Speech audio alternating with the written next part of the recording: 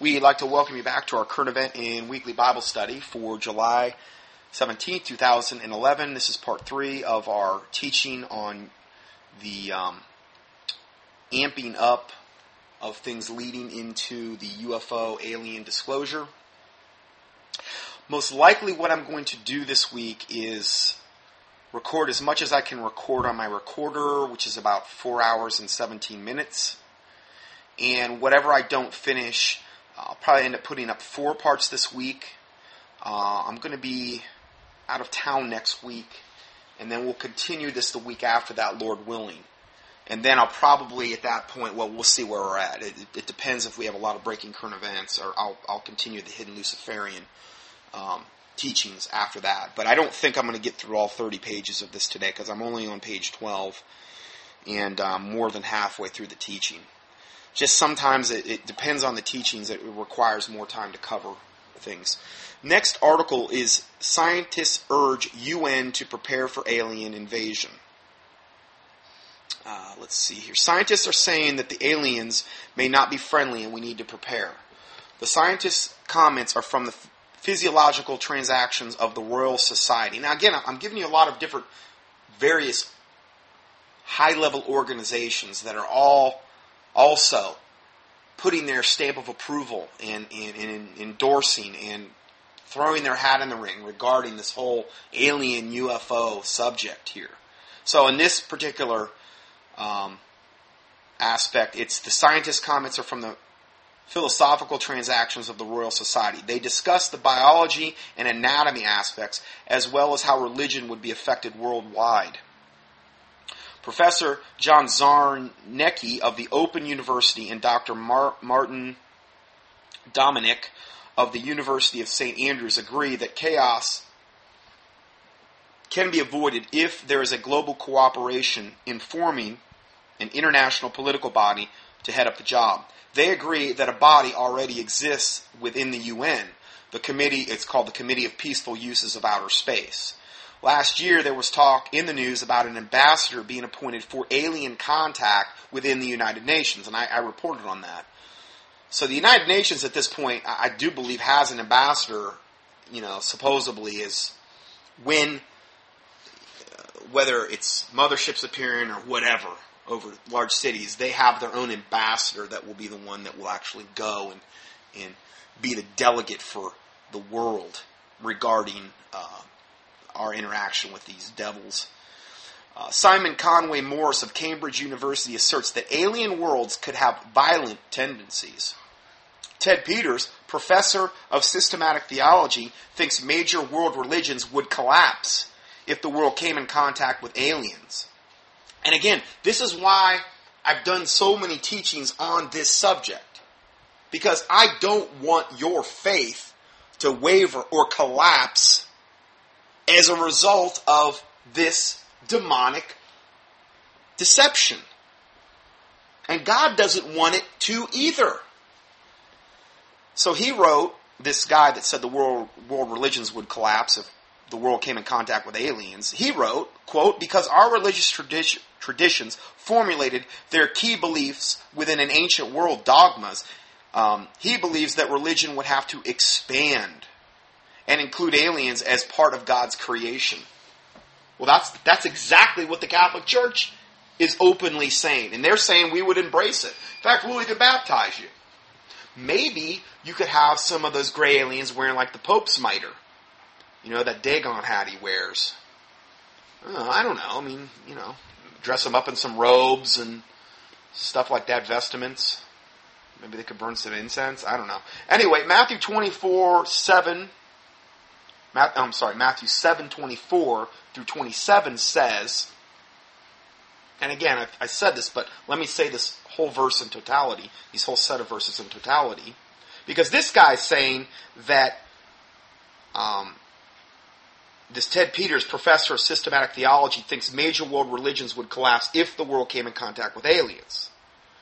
Matthew 7:24 through 27 says, therefore, whosoever heareth these sayings of mine, and doeth them, I will liken unto a wise man, which hath built his house upon a rock. And the rain descended, and the floods came, and the winds blew, and beat upon that house, and it fell not, for it was founded upon a rock. Well, let me tell you something. A lot of the stuff that we're talking about, and a lot of these teachings like today and many other various things that we talk about, is in essence the rain that's descending, the floods that are coming, the winds that are starting to blow, that are beating upon your house. Okay? And everyone that heareth these sayings of mine, and doeth them not, shall be likened unto a foolish man, which built his house upon the sand. And the rain descended, and the floods came, and the winds blew, and beat upon that house, and it fell, and great was the fall of it. So let's go further. Back to this article, it says, I believe the governments are preparing to tell the masses that they are to be invaded by aliens, and that the world must come together as one, as we learn how to adjust to this new reality. Remember, just recently, NASA said they could prove alien life forms exist on Earth. They could prove it. And there's even a little link here to that, where they said that. The Vatican, and again, there's a lot of different links that are in the PDF that you can click on if you want to explore further as far as the source of what we're talking about here. The Vatican has told its members that aliens most likely exist, and that Catholics can believe in them. Their chief astronomer has stated that aliens may not need redemption, and they may not have original sin. Oh no, they're sinless. That's why when these people get abducted, they perform the most wicked, sadistic experiments on people without anesthesia. It's because they have no sin. They're so puritanical, you know. Then he goes on to say, he said we should consider aliens our brothers and sisters. And the guy goes on to say, what? Please stop the train and let me off. The chief astronomer also said that we should baptize aliens, and that no matter how many tentacles they have, they may have souls. He used that exact phrase, how many tentacles they have. They may have souls. Huh. Jesus Christ did not come to this earth and die, pay the sin debt of all mankind, and also pay the sin debt for fallen angels and demons and devils. Okay, he did that for mankind. He didn't do it for the supposed aliens or devils or demons. They've had their chance. You know, they've had their chance. Of course, you get into demons, and that's a whole other can of worms. Okay, with that particular thing, because I've taught, and many others have taught, that they were actually the disembodied spirits of the Nephilim. Okay, that were in Genesis 6, and also, I guess you could say the Promised Land, when they came in and they battled giants and these types of things. Anyway, that's a whole other subject I've done many teachings on. But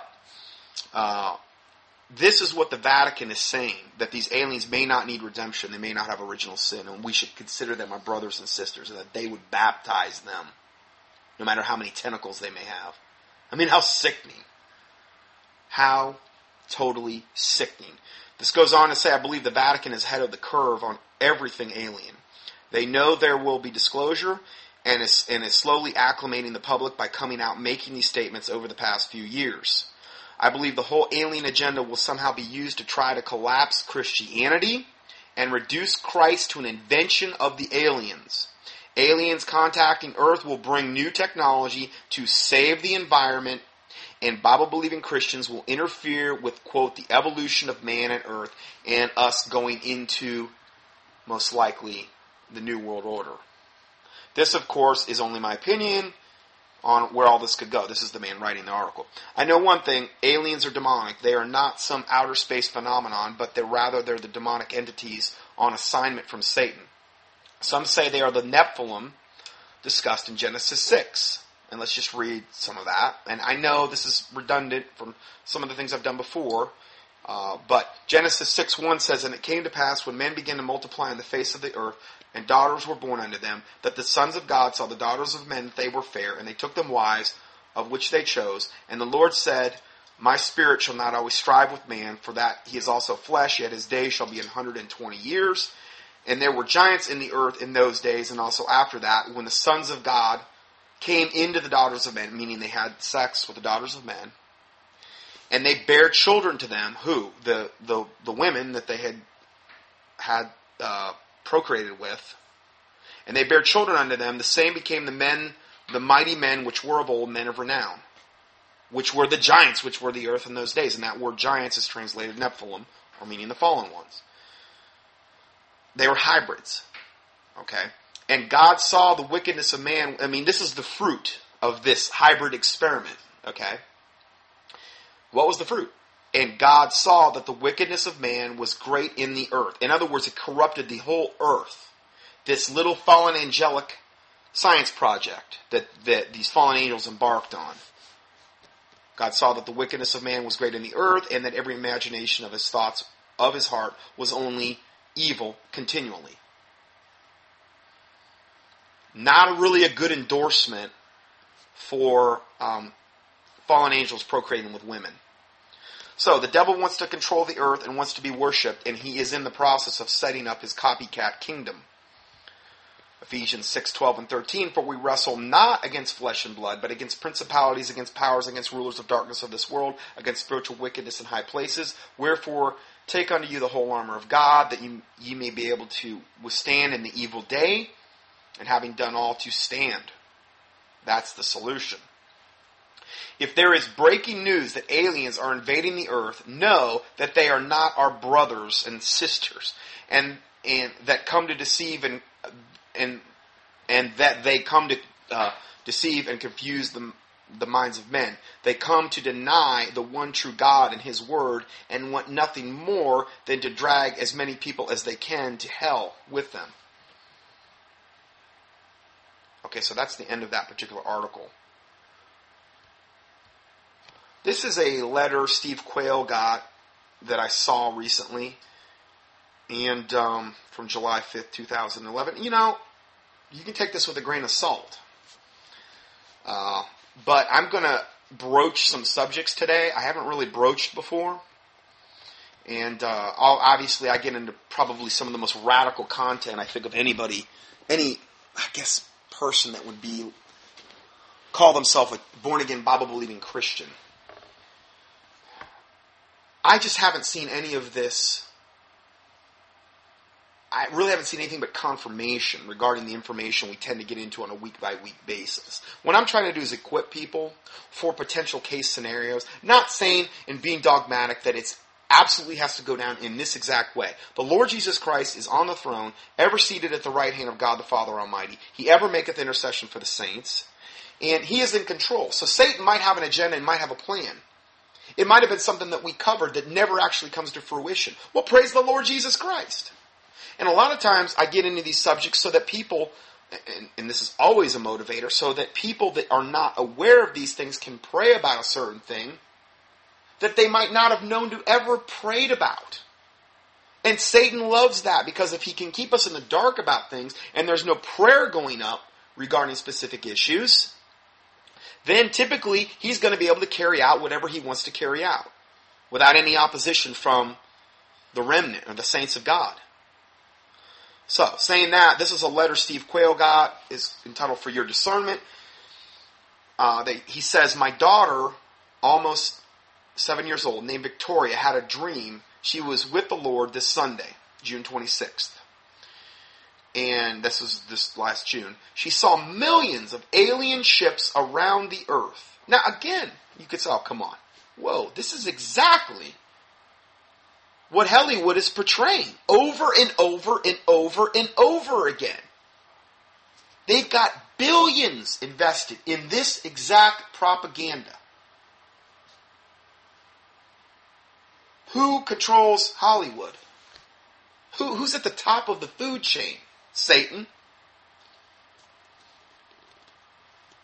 I mean, you could say, okay, Satan and his fallen angels rule over the Illuminati, the 13 families that essentially control the earth. Who do you think has the money that controls Hollywood? Is it born-again, Bible-believing Christians? No. They've got billions invested in this exact same scenario. So, it's a possibility. Okay? She saw millions of alien ships around the earth, circular-shaped. Victoria was told in the dream these aliens will lie to get people in their ships. She was made to understand by the Lord that in no way should these ships be entered. what is the whole thing with the V series? They're trying to get people up into the ships. Oh, come take a ship. We're going to give you a little tour of the ship. Now, I'm sure that's a very common scenario in a lot of these things. Most of them I don't ever have a chance to watch or view or anything else. We'll go up on YouTube and watch trailers and things like that and get a kind of an idea of what's going on. But I know that's also a common scenario. So she was made to understand by the Lord that in no way should these ships ever, ever, ever be entered. Okay, I think that kind of goes without saying. I mean, based on this study. The aliens are liars. She was shown the weapons inside the ships, and after humans enter the alien ships, these weapons will then be used to kill the humans. She was shown that many people around the world entering the alien ships, and once inside, the aliens ate the humans, flesh raw, and even drank their blood. Well, you could say, oh, now you're really going off the deep end. Do you think that that's not what Satan's ultimate agenda would be if he could do that? What do they do in the highest levels of Satanism and in pedophilia and in Luciferianism? Human sacrifice is the way they practice their religion. That's what they do. And the younger, the better, typically. And they will try to maximally traumatize little children and humans because these devils feed off your fear. Literally, it's like a vampiristic feeding of energy of your fear. I've read enough occult accounts to know that that's the case. So why would this be a stretch to believe if this happens? We're already doing it. They're already doing it in the highest levels of Satanism and Luciferianism and other different religions. Most of these other cults, just so you know, like Hinduism, Buddhism, and whatever flavor of religion you're into, most of them at the top, the leaders of these religions have all been prepositioned there through the Illuminati. And most of them at the very, very top are all doing human sacrifice as well. That way they can have people who are the most depraved people at the very tops of their religion, and if the head is sick, the whole body will be sick. So even if there's well-meaning but highly deluded and misguided people underneath them, the hierarchy of these different and various religions are totally corrupted and most likely closet Satanists or Luciferians. I believe Fritz Springmeier wrote a whole book on that, Wise as Serpents, I think. You can find the link up on the internet. So, once people enter the ships, they will find out too late that they just entered the butcher shop and will be on the menu. I'm not going to sit here and say, okay, yeah, this is absolutely, definitely. But I'm going to at least put out the scenario. It lines up with what they already do in the Illuminati. It lines up with what you can look in the Bible and see regarding people that were sacrificing their children to Moloch and Chemosh. Child sacrifice. How's that any better than what we're talking about here? What do Satanists do? And what do Luciferians do at those high level? I mean, I've seen enough interviews to know they traumatize these people to the maximum extent, and then at the point of climax of the ceremony, they kill them. And there's so much adrenaline in their blood, they actually get this high that I'm not saying the person was feeling, but they actually get from the adrenaline in the blood that they're drinking. They actually get a rush off that. I've heard some say that at the point of trauma, some of them will have needles that they'll put in the back of, there's a certain point they can go into and extract a hormone called adrenochrome. And it's like the ultimate drug or whatever. But it can only be induced through maximum terror and trauma. This is how sick Many people are. And if you don't believe that, just listen to my teaching on pedophilia, where I talk a lot about Walt Disney and the worldwide pedophilia, child pornography stuff that's going on worldwide. I really didn't like doing that teaching. But it was truth. And it was long. And it was drawn out. And it was not fun. But if you don't know about it, how would you ever know to pray about it? I mean, there is some things going on in this world that you can't even comprehend the sickness of it. And this whole alien thing is just one more step toward that. They're already doing it. They're defiling humanity. And we're going to talk about that more. Now, this little scenario that we just read from the account of this little girl, what else does this kind of line up with? Well, let's look at the book of Enoch, chapter 7. Now, I'm not saying this is scripture. I'm using it as a commentary. That's all I'm using this for. Okay? And so, the book of Enoch, chapter 7, and all the others, meaning the fallen angels, together with them, took unto themselves wives, and each chose for himself one, and they began to go in and unto them, and to defile themselves with them, and they taught them charms. Now, doesn't that sound a lot like Genesis 6? I mean, a lot of that. And enchantments and cutting of roots, and made them acquainted with plants. Now this, a lot of what they're talking about here, is that these fallen angels taught their wives witchcraft. You know how, like, you see a witch around a cauldron, Eye of Newton, whatever they put in the pot?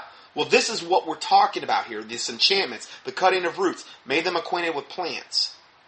And then it goes on to say, and they became pregnant, the women that the fallen angels had procreating with, and they bare them great giants, whose height was 3,000 ells, which we really don't know what unit of measurement that is. And then let's listen to this. Who consumed all the acquisitions of men. And when men could no longer sustain them, meaning these giants were gigantic. That's why they call them giants. Well, these guys could put away the food. Okay? I mean, you're not going to feed them a Hungry Man TV dinner and expect them to be satisfied. You know what I mean? When men could no longer sustain them with the crops and the cattle and whatever else we were trying to raise, because we were subject to them, man put himself in subjection to these giants because they were obviously intimidated by them, I would imagine. When men could no longer sustain them, meaning the giants turned against them, meaning mankind, and devoured mankind. And they began to sin against the birds and the beasts and the reptiles and the fish, and to devour one another's flesh and drink the blood. Then the earth laid accusation against the lawless ones. So that's how Enoch describes this. Now, I'm sorry, but all that does is confirm the Bible to me. I understand there's some questionable things in Enoch. I'm not calling it canon of Scripture. I'm calling it a commentary. And there's only one book of Enoch, because there's many flavors of that out there. And it's the one that a Baptist publishing company put out. And it has all of the places where it parallels the King James Bible. It has cross-references there. It's like particularly the starting chapters are an expansion of Genesis 6. Isn't that kind of funny? It says that when man could no longer sustain them, and they began to sin against the birds and the beasts and the reptiles and the fish, too. But we haven't mentioned that. Well, what are they doing? What are our scientists doing? And who knows who else? To the animals, the fish, the birds, all this GMO crops. They're sinning against nature. They're creating these hybrid chimeras where you're combining DNA of one animal with DNA of another, and you're making all of these sickening hybrid creatures out there, all for the sake of science. You're combining humans with animal. I mean, that whole show that came out recently, Splice, was like this. I don't know what it was, a combination of a human something. All this transhumanism stuff, this is another area where Hollywood is deeply invested in brainwashing us. And not only that, but this is happening in laboratories all over the world, and guaranteed in dark projects underneath the ground that we don't even know about, that different governments are running. We have no clue what type of things are going on regarding experimentation on humans and then other species. Not to mention the whole alien abduction scenario, which is totally obsessed with the reproductive system of humans. Well, that's what they did in the days of Noah. They defiled the seed of mankind to try to prevent the Redeemer of mankind, Jesus Christ, from ever coming through that seed line. We'll talk about that in a little bit, that particular verse in Genesis 3:15. So isn't it funny here? And then it says, and then when they consume the acquisitions of men, they sin against the birds, the beasts, the reptiles, and the fish. And then to devour one another's flesh and drink the blood. Blood drinking is always involved in high-level Luciferian satanic stuff. And it's forbidden in the Bible. Both Old and New Testament. It is a perpetual covenant. You're not supposed to drink the blood of any creature.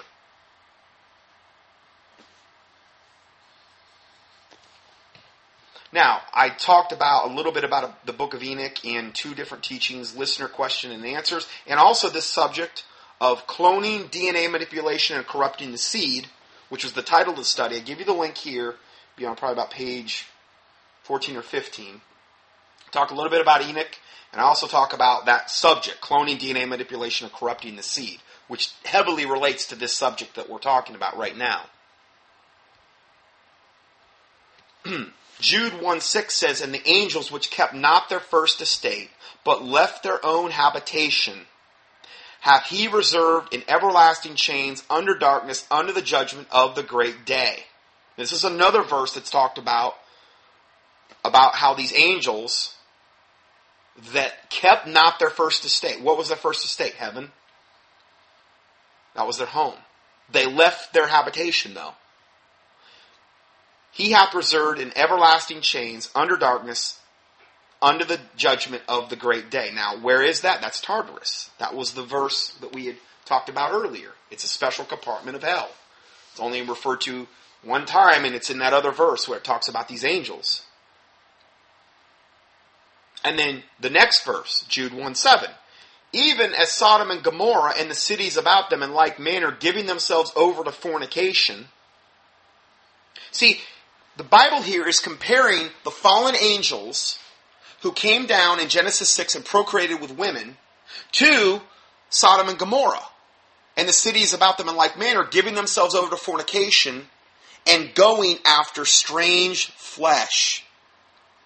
It's the same thing in God's eyes. Well, I mean, they're both total abominations, but it's the same thing. When a man burns after a man, he's going after strange flesh.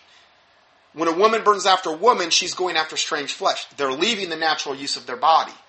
Angels going after human women is the same thing. They're going after strange flesh.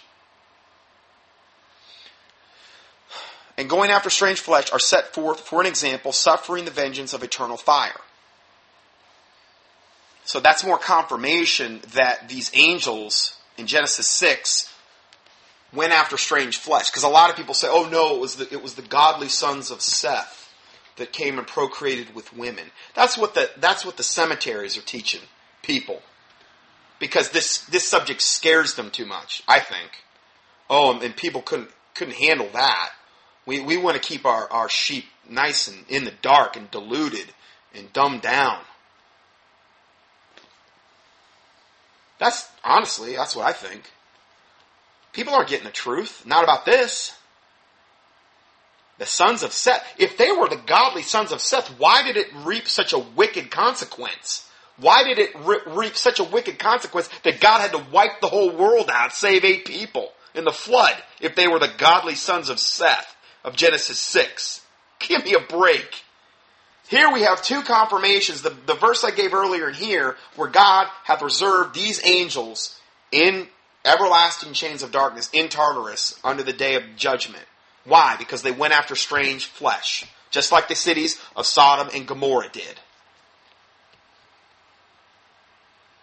Could the alien lies... Okay, then this goes back to this letter this man wrote in about his daughter's vision. Could the alien lies be spread worldwide by the United Nations astrophysicist Dr. Maslin Othman, who will act as our ambassador when humans make first contact with alien species?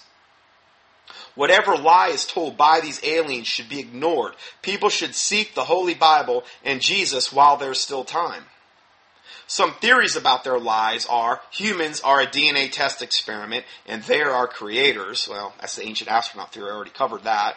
Number two, the overpopulation excuse will be used to transport many humans to another world. That's another thing I haven't really mentioned, but that could be an excuse they use.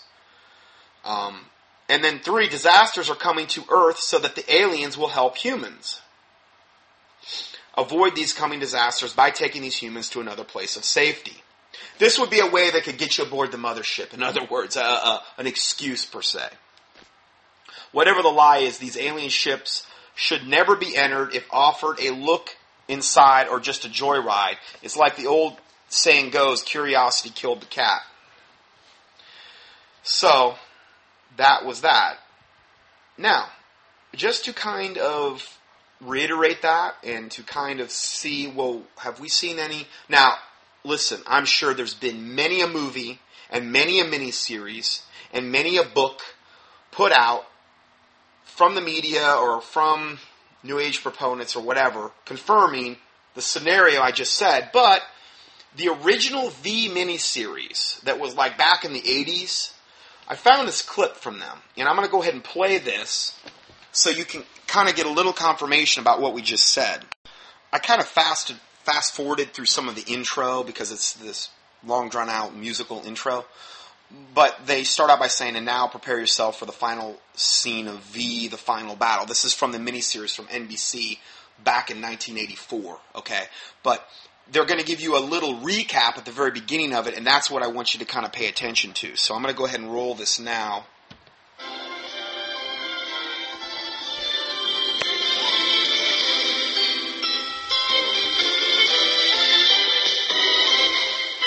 A year ago, the visitors arrived. Now, their evil mission has been discovered. They are not here to promote interplanetary peace. The aliens are here to rob our planet of water at the rate of 1 million gallons per second. And they're here to export another commodity to their planet. Processing plant. Shipping food. Okay, what we're seeing here is a processing plant of these V visitor aliens, and they've got humans on a conveyor belt in these chambers, and they're food. That's what they're... Now, this is what Hollywood has been telegraphing for a long, long time. Juliet Parrish and Mike Donovan lead a ragged troop of resistors who have tried to put an end to the visitors' mission. Most attempts have failed, but Donovan has found some aliens to be different. I want to help you. Look at Martin, one of many alien turncoat rebels schemed with the resistors to expose John. So, in other words, then they tell the big lie about, you know, the alien turncoat rebels who are good and they're on our side, which is a total lie from the pit of hell. So, anyway, again, I'm not saying dogmatic, you know, I'm saying there's parallels here. There are some things that we can look at from the past and, you know, to kind of confirm about what we're looking at here. Now, next article is entitled The Ghastly Truth About the Days of Noah. In this generation, there is a phenomenon that has been chronicled by academics and dramatists alike. It is well known throughout all levels of society. At first, it was viewed as a myth. Now it carries the veracity and weight of any other commonly reported social phenomenon. In the documentary fashion, motion picture theaters and television productions have presented it many times, but of surpassing interest is its spiritual dimension. It spans the fullness of all questions surrounding God's creation, His sovereignty, and the mysteries inherent in the dark forces who oppose Him. It brings Paul's statement regarding principalities, powers, and rulers of darkness in high places into stark, glaring focus. In a polite society, this phenomenon is virtually taboo to talk about. Merely to bring it up in places bring it up, places one in the category of a kook or a crazy person. A courteous silence surrounds reports of the wondrous event like that accorded ghost stories, tales about Bigfoot and dinosaurs in remote swamps in Africa. The macabre and puzzling phenomena to which we refer to is that of the UFO abduction. As we approach the new millennium, we finally have enough information about this subject to draw certain conclusions, all of which are dark, forbidding, and frightening. More than that, they carry elements of an unclean, putrescent evil that draws us ever deeper into the arena of the spiritually impure. Here one realizes spiritual combat is a sobering reality. There is a real sense that by probing into the dark recesses of this pit without the help of God and the presence of Jesus Christ, one could suffer very real spiritual injury. But for the Christian there is hope. Not surprisingly, the Bible provides the precise information that makes this unexplainable circumstance quite explainable. Biblically, the contemporary UFO abduction story becomes a mystery solved. This having been stated, let us return to an event that has subtly changed the path of modern history. In the early 60s, it became the subject of countless articles in the top magazines. It was documented on primetime television, and it launched a best-selling book, which is called The Interrupted Journey by John Fuller. It was the mid-September night in 1961. Barney and Betty Hill were returning from a vacation trip to Quebec. Driving south between Lancaster and Portsmouth, New Hampshire, they found themselves being pursued by a mystery ship that at first looked like a star or a satellite. Then its movements became more erratic. It appeared to be coming lower. At last, they could see that it was a bright, round, glowing object. After a time, they saw it at a treetop height. It appeared to them as a flying disc larger than an airliner stopping the car. Barney found that he could look into the large windows with his binoculars. There he was horrified to see humanoid creatures with eyes staring back that sent profound hysteria coursing through his entire being. He ran back to the car, attempted to escape. At that point, everything lapsed into blackness for a period that they would later determine was about 2 hours of missing time. The next thing they knew, they were consciously aware of driving the last few miles into Portsmouth. Arriving home in a curious state of distress, they were totally unaware they had been the object of what is now become the archetypal UFO abduction case. In the period that followed, it took them literally years to unravel the mystery of what had happened during these 2 hours, and when they finally succeeded, their horrific memories became the subject of a best-selling book mentioned above, and a full-length motion picture. What had befallen them became a classic case containing the now all-familiar elements of abduction. First, there was the complete blanking of their memories. Then Barney found himself subject to extreme anxiety, accompanied by nightmares and an inability to sleep. Both were highly disturbed, but they didn't know why. Finally, however, the details came out. These details included descriptions of a huge spaceship, its crew, and interior arrangement, along with a remembered star map that had hung on the wall with the help of astrologers. Betty later recalled it as depicting an area of space in the constellation we call Pegasus, the star Alpha Pegasi. She labeled other stars on her map with well-known star names. At the time, radio astronomers even noted that a mysterious radio source seemed to originate from this exact spot in space. Some speculated that the signal might have an intelligent source. The abduction also included a series of medical exams. Both Barney and Betty were subjected to both of these. As well as other known cases, the examinations seemed to focus on their reproductive systems. Both were sure that the beings came from another planet and were simply bent upon doing some sort of local reconnaissance in our solar system. There was much speculation about their methods and motives. It was the 60s, when the old ways were being dropped and a new world of socialized idealism was on the horizon. Space travelers, interspecies, medical exams, and the hint that we were about to embark upon an intergalactic diplomacy caught the public imagination. Their story fit the times as sure as Star Trek. The Hills were, for a time, launched into this unwilling celebrity. Then, interest in their encounter faded into what, for them, was a blessed obscurity. A few years later, Barney passed away. After that, Betty occasionally spoke on the event, expressing the certainty that her abductors had meant no harm, but were simply an advanced scouting party. This is how deluded this lady was, unfortunately. Still, when their experience exploded into the public consciousness in 1966, they were greeted by ridicule and often skepticism. In the years since, the watershed event that brought the hills to fame has not faded away. Rather, it has become a booming enterprise. As we shall see, these strange abductions are a growing presence. At present, hundreds of thousands, and most likely even hundreds of thousands, have encountered a similar fate. The hills, and many of those like them, became convinced that the planet Earth is being visited by explorers, representing many planets and races. Abductees believe that they are only a short time away from being told the, quote, whole truth in the global disclosure that will reveal many bizarre secrets, now known only by certain high-level government officials. During their abductions, they were told by the aliens that humanity has nothing to fear, that they will be here on a mission of peace. In fact, these space travelers often hint that they are humanity's creators. And they're going to come back in the last days to check up on their work. Again, we've already discussed that in depth. But as one tries to make sense of the aliens' collective utterances, gaping inconsistencies appear. Serious research yields great doubt about their benevolent intent. And after a little more study, even their identity comes into question. Rather than being benevolent emissaries, they seem to have darker motives. And rather than being space travelers, they seem to be much more like the fallen ones described in the Bible. In fact, they seem exactly like the angels and demons who followed Satan, and who are engaged in an ongoing warfare against the elect of God. Christians need to be aware of these events and the dark forces behind them. What are they doing, and why are they doing it? Are questions that must be dealt with by the faithful. And why are they doing it just now, as the events of Bible prophecy seem so close to fulfillment?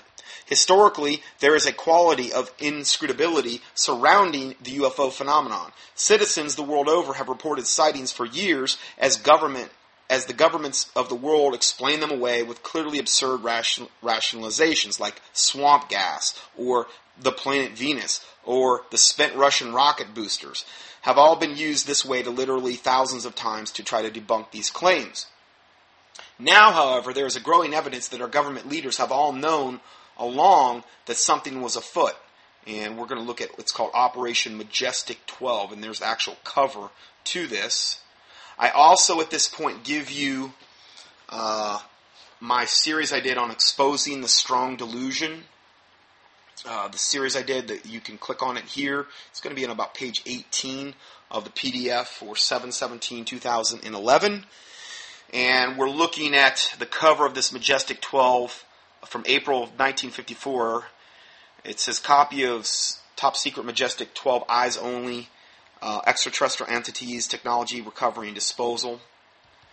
Of late, several writers claim to have unearthed above top secret government documents that directly pertain to modern UFO history. Perhaps the most famous of these is a manually typed on paper that has apparently met the tests of historical experts. That is, it passes examination for age, chemical composition, and watermarking. Recently, its authenticity has come into question, but it is so representative of an entire class of similar documents that we will include it here in this report. It provides the information needed to explain the biblical link between the dark heavenly forces and the one world government so clearly presented in the prophecies of the Bible. Each page in this document is stamped Top Secret, Majestic, Eyes Only. It is headed Briefing Document, Operation Majestic 12, prepared for President-elect Dwight D. Eisenhower. Eyes Only. Meaning this isn't something that you can take with you home. It's something you need to just look at there with your eyes, and it's going to stay wherever it is. And it's from November 18th, 1952. Apparently, Majestic 12 was the title given to a group of 12 high-ranking insiders. All of them were admirals, generals, or government scientists. According to the document itself, the group was established by special classified executive order of President Truman on September 24th, 1947. This white paper deals with the subject of a disc-shaped aerial objects. They soon came to be called flying saucer, which was the term coined after pilot Kenneth Arnold sighted flying discs over the Cascade Mountains in Washington. That happened on June 24th, 1947, the year that flying saucers came of age. These are mentioned in the Majestic report, along with the famous Roswell event. In part, it says, quote, little of substance was learned about the objects until a local rancher reported that one had crashed in a remote region of New Mexico, located approximately 75 miles northwest of the Roswell Army Base, now called Walker Field. On I'm sorry, I got ahead of myself there. On June 7th, 1947, a secret operation was begun to assure recovery of the wreckage of this object for scientific study. During the course of this operation, aerial reconnaissance discovered that 4 small human-like beings had apparently been ejected from the craft at some point before it exploded. The 8th page of this document is a short memo to the Secretary of Defense, purportedly from President Harry Truman, dated September 24, 1947. And it says, quote, "Dear Secretary Forstall, as per our recent conversation on this matter, you are hereby authorized to proceed with all due speed and caution upon your undertaking. Hereafter, this matter shall be referred to only as Operation Majestic 12. It continues to be my feeling that any future considerations relative to the ultimate disposition of this matter should rest solely with the office of the President following appropriate discussions with yourself, Dr. Bush, and the Director of Central Intelligence." End of quote. It now seems that this and other similar documents are authentic. This being the case, we must assume that top-level government agencies have been pursuing their interactions with UFOs ever since. Now, I've done a whole teaching on this, the Grenada Treaty. I think it might be the links I just gave you in the PDF regarding the strong delusion as well. So I go much further in depth with our government's collaboration with these entities in that particular document, or in that particular teaching. So, who were the 4 small human-like beings mentioned in this mysterious document? Were they really from outer space? Until recently, it might have seemed that this was indeed the case, but evidence now available through the study of UFO abduction phenomenon offers an alternative suggestion, one that is in perfect agreement with the biblical worldview, which is really super important. Okay? They may, in an unexpected way, be from right here on planet Earth. In the 1950s, various flying lights in the sky were sighted around the world. The year was 1956, is considered a flap year by UFO historians. That is, it witnessed numerous blatant sightings that popped up on numerous fronts. During this decade, even Washington, D.C. was the site of a huge display of the mysterious lights. The 60s brought continuing waves of these sightings. Famed astronomer and UFO researcher J. Allen Hynek called these events, quote, "close encounters of the first kind." Lights, spears, discs, and similar phenomena came to be considered so normal that belief in them was a given. Of course, everyone pretended to be a scoffer, but general acceptance of the flying saucers was almost universal. Hynek labeled sightings that left ground traces as, quote, "close encounters of the second kind." If beings were sighted leaving the craft, the event was logged as close encounters of the third kind.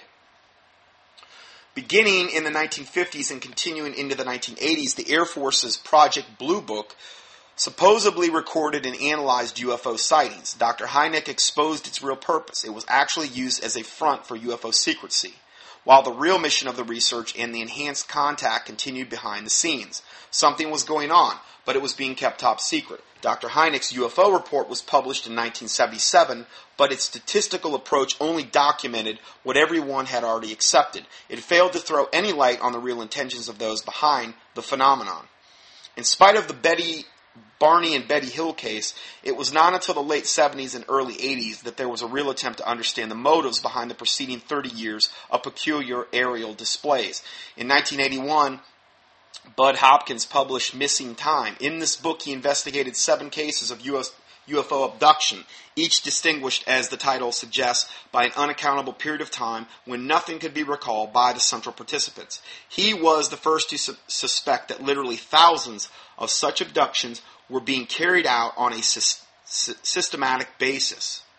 For the first time, he noted that many cases previously thought to be merely visual sighting cases, which were close encounters of the third kind, were actually only the tip of the submerged memory. It was being discovered for the first time that there were, in fact, close encounters of the fourth kind.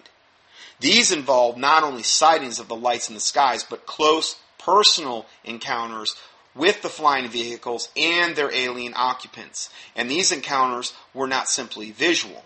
They involved physical contact with the aliens, involuntary physical contact that amounted to nothing short of kidnapping.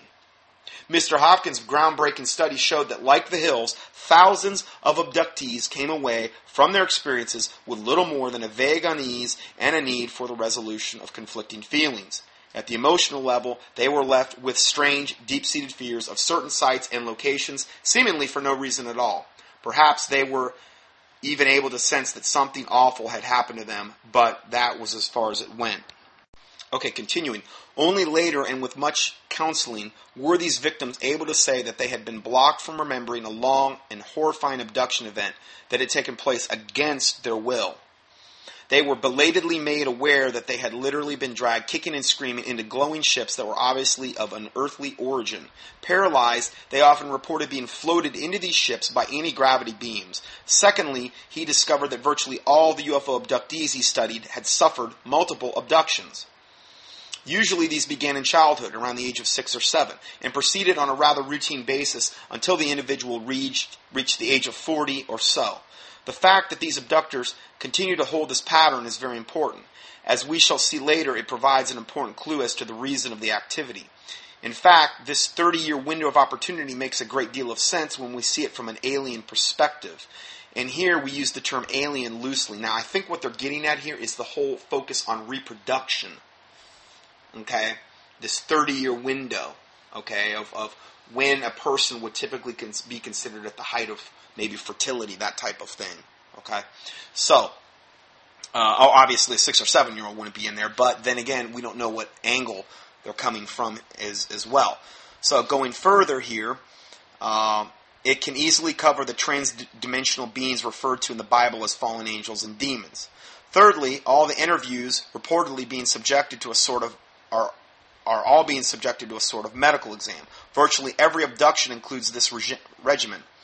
But the more investigators have reviewed these quasi-medical exams, the more they suspect that they aren't really examinations at all, at least not in the usual human sense of the word. Victims are left with sores, visible scars, and scoop marks on their body. They often suffer from inexplicable pains and unexplainable symptoms of their illness. Their misery is often a mixture of both mental and physical complaints. Often they are simply inconsolable, living in a half-dream world of unresolved conflict. Later, they discover the reason for their distress, that their bodies were used in the most abominable ways.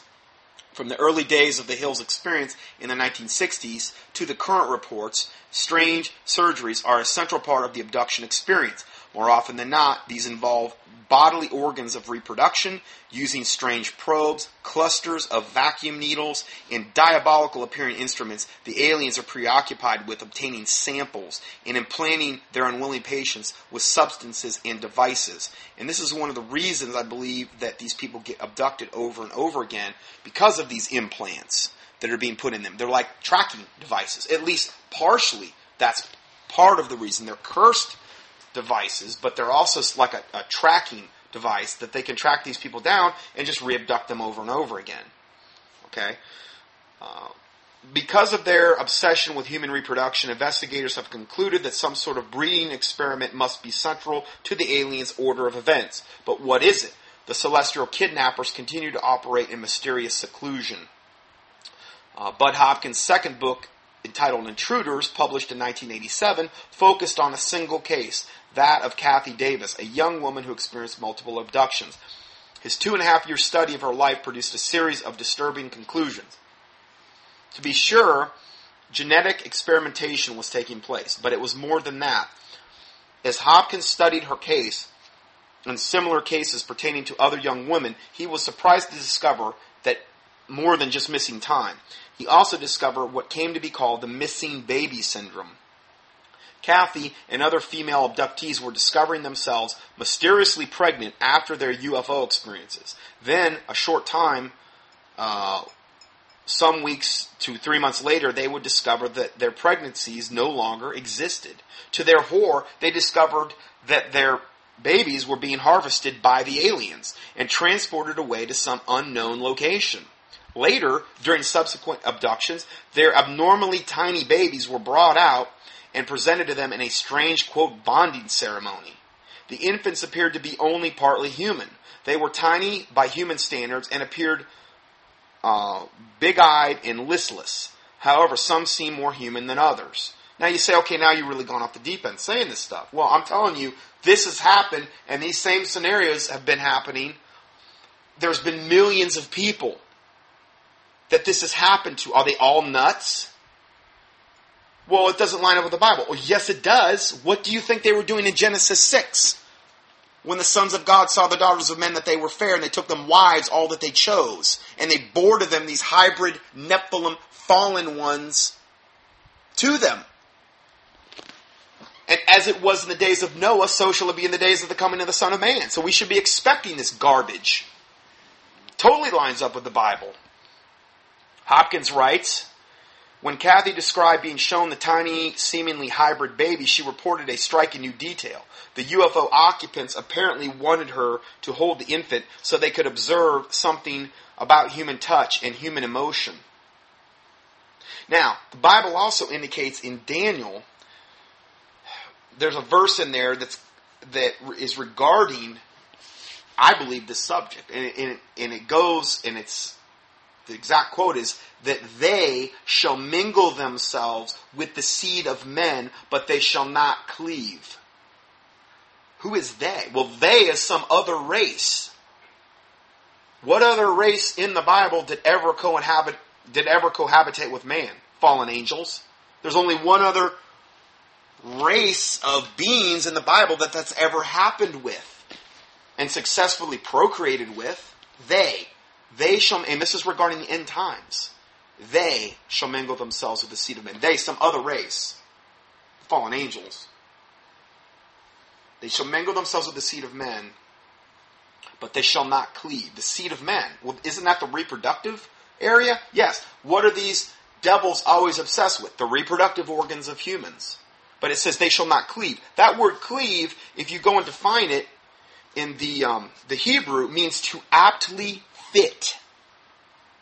I don't know whether in Genesis 6, where they bore to them these giants, and the giants took over the world, I don't know whether at some point along the line, maybe even after the Promised Land, where they weren't able to actually pull off this breeding program as effectively as they did, let's say, in Genesis 6, and that they did on the giant races that were pre-positioned in the Promised Land when the Jews went in there, or even after that.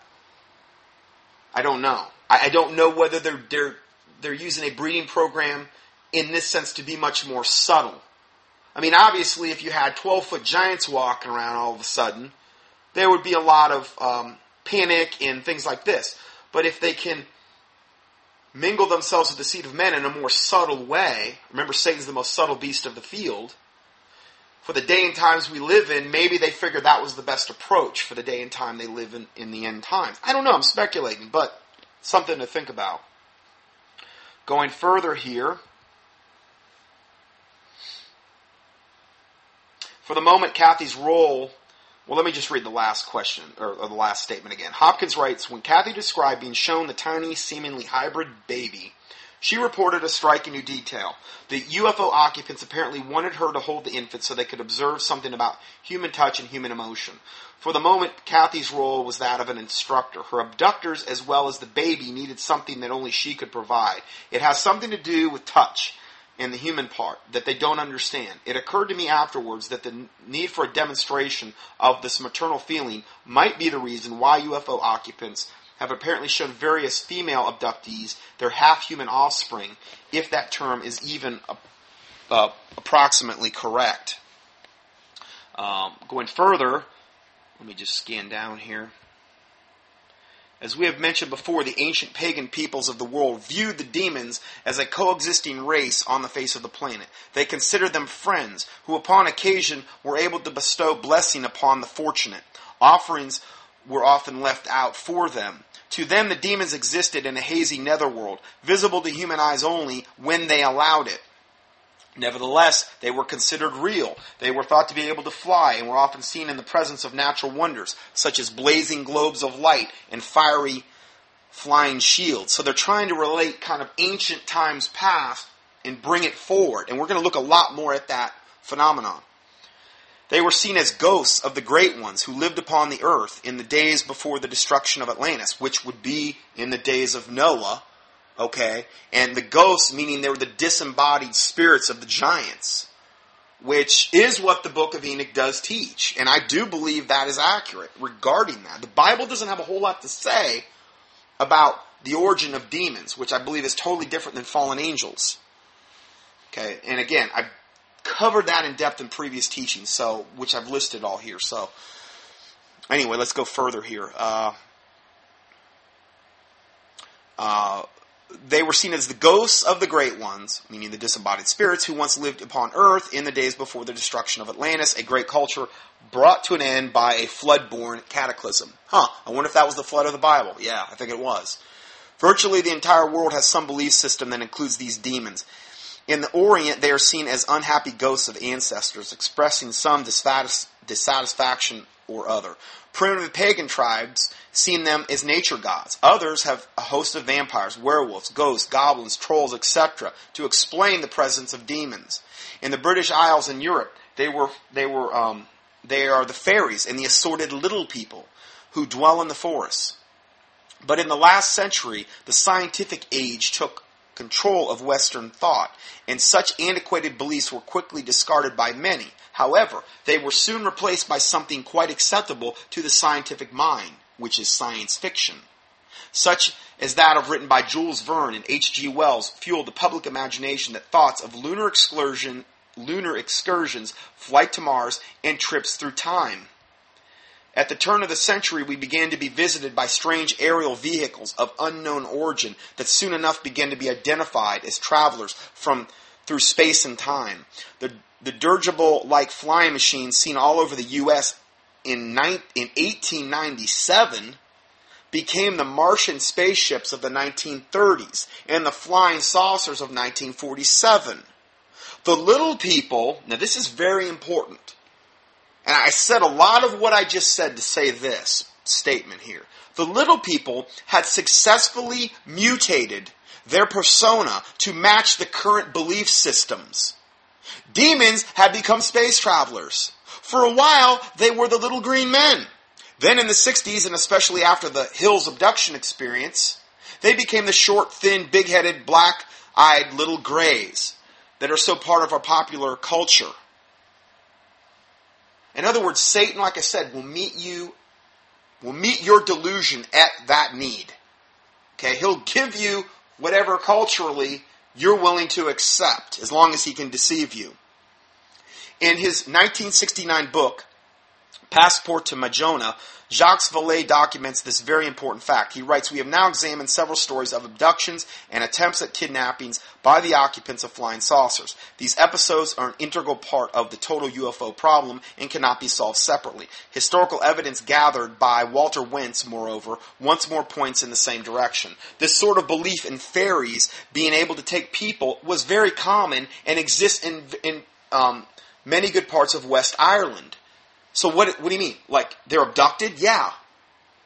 And isn't that a striking similarity with the UFO experience, okay? But the sort of belief in fairies in Western Ireland was very common. So that's a striking parallel there. The good people, okay, and this is a quote by this Walter Wentz. He says, quote, "The good people, called the fairies, are often seen there." And then he was pointing to this place known as Knock Mog, whatever that is. The good people, the fairies, are often seen there, pointing to Knock Mog, in great crowds playing hurley and ball, whatever that is. And one often sees among them the young men and women and children who have been taken. End of quote. So in other words, he was pointing to this area, I don't know if it was in the woods or whatever, and he says, these fairies are seen there playing, and with them are often seen the young men and the women and the children who have been taken by them or abducted. Not only are people taken, but akin flying saucer stories, they are sometimes carried to faraway spots by aerial means. So this has been going on for who knows how long. He quotes Wentz again, who writes, "A man who I have seen, Rodnick McNeil, was lifted by the hosts or fairies, and left 3 miles where he was taken up." Would that kind of be like people that get taken up in flying saucers and then all of a sudden they return a few days later miles away from where they were originally abducted? It happens all the time. That show Fire in the Sky was about that, which probably has one of the most realistic abduction and medical examination scenes you'll probably ever see. Just key in Fire in the Sky abduction scene. And it's not really something you want to have your kids watch. I'm not saying you should even watch it. But I'm saying that I think that that's a very accurate portrayal of the terror that these little devils inflict. Now, a lot of people would say, okay, well, what are they? Okay, well, again, we've examined that.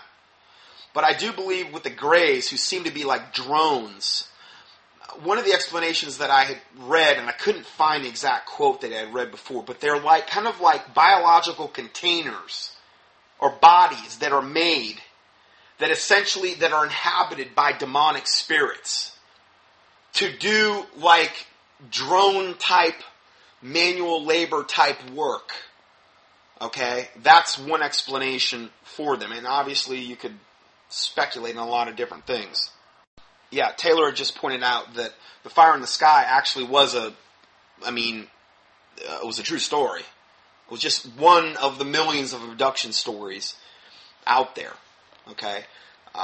So, anyway, let's go further here regarding these fairies.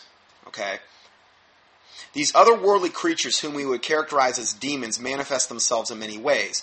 The more one studies the ancient phenomenon of an evil world of corrupted spiritual creatures, the more one sees that they are capable of assuming any appearance as long as it will gain them entrance to the societies of their victims. Satan will meet you at your need. Whatever your preconceived notions are, and that whatever paradigm fits the society that you're living in, he'll typically come to you in that way, something that will fit in with what you're used to. The author notes that fairies, quote, take men and women, especially pregnant women and young mothers, and that they are also very active in stealing young children. Pregnant women and young mothers and young children, that sounds a lot like the modern day abduction scenarios. Sometimes they substitute a false child for the real one. Now, I never heard of this. Leaving in their place, in the place of the real child, a broom with rugs wrapped around it, which I don't really get that, or one of their children, which is called a changeling. This is news to me. Evidently, the fairies did this stuff. They would leave a child that looked just like the one they stole, but it wasn't. It was one of theirs. It was almost like a clone of your kid. The belief in changelings is ancient, and its origins lost in the fog of early history. Basically, it is the belief that demons can carry away a young child, leaving in its place one of their own race, indistinguishable from the original child. Vallée notes that a recent television series has capitalized on this aspect of UFO lore. In the show, the human race has been infiltrated by extraterrestrials who differ from humans in only small details only. This is not a new idea, as the belief in changelings show. And there is a well-known passage in Martin Luther's it's called Martin Luther's Table Talk, in which he tells about the Prince of Anhalt, that we should he tells the Prince of Anhalt that he should throw in the Mulde River a certain man who is, in his opinion, a changeling, or what they call a kill crop, as they were called in Germany. So this is Martin Luther saying, you need to throw this guy in the river or kill him because he's a changeling. If a man as Martin Luther believed that aliens or demons could abduct a child and substitute a counterfeit, we must admit that such a belief was widespread among intellectuals in the 16th century. Something to think about. Now, Genesis 3:14 and 15 says, and the Lord God said unto the serpent, because thou hast done this. Now, this is after the serpent had deceived Eve. Okay. Because thou hast done this, thou art cursed above all cattle and above every beast of the field. Upon thy belly shalt thou go, and dust shalt thou eat all the days of thy life. And I will put enmity between thee, meaning war, enmity means war, between thee and the woman, and between thy seed and her seed. And it shall bruise thy head, and thou shalt bruise his heel. This is why Satan tried to wipe out humanity, particularly in Genesis 6, because he didn't want to get his head bruised, which is what Jesus Christ ultimately did on the cross, with his death, burial, and resurrection, with the finished work on the cross. He defeated Satan. But it says right here that Satan, or the serpent, has his own seed.